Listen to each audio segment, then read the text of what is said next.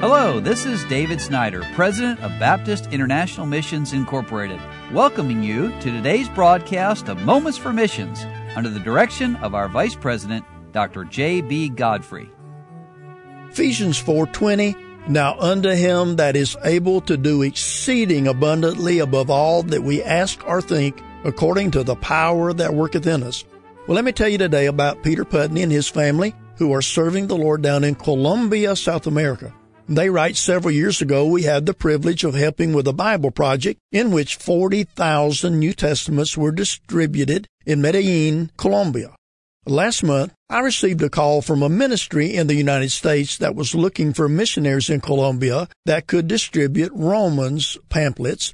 I was thrilled and immediately accepted the donation. Within a week, we received hundreds of boxes of the book of Romans, totaling close to 500,000 pamphlets. We've already started distributing them, found that they are much more readily received than just gospel tracts. In addition to the Romans, we received over 1,000 whole Bibles. God never fails to provide the resources for His work. Well, one of our church members is a teacher in a local public school and recently received permission to invite me to come and preach to his students during the school day. I was privileged to be able to preach the gospel to about 30 students, and the message was well received. Oftentimes, young people are just interested in the fact that I'm an American, but during the question and answer time, I was only asked about the Bible and not America. I believe God really used this time to soften the hearts of these teens. Please pray for their salvation. Well, aren't you thankful that missionaries can get into these schools and share the gospel of Christ with young people?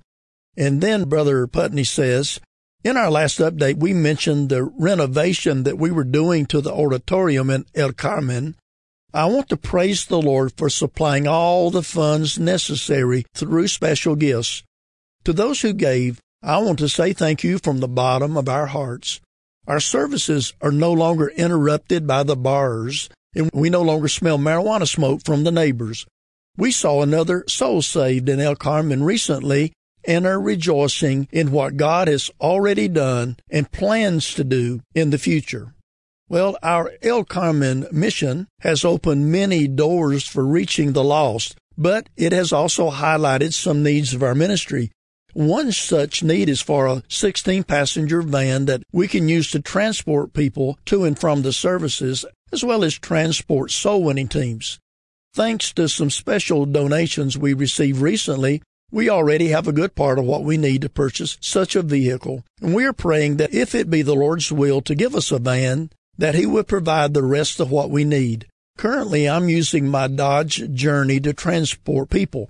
Every Sunday, it is packed full, and I have to turn people away because there is not enough room.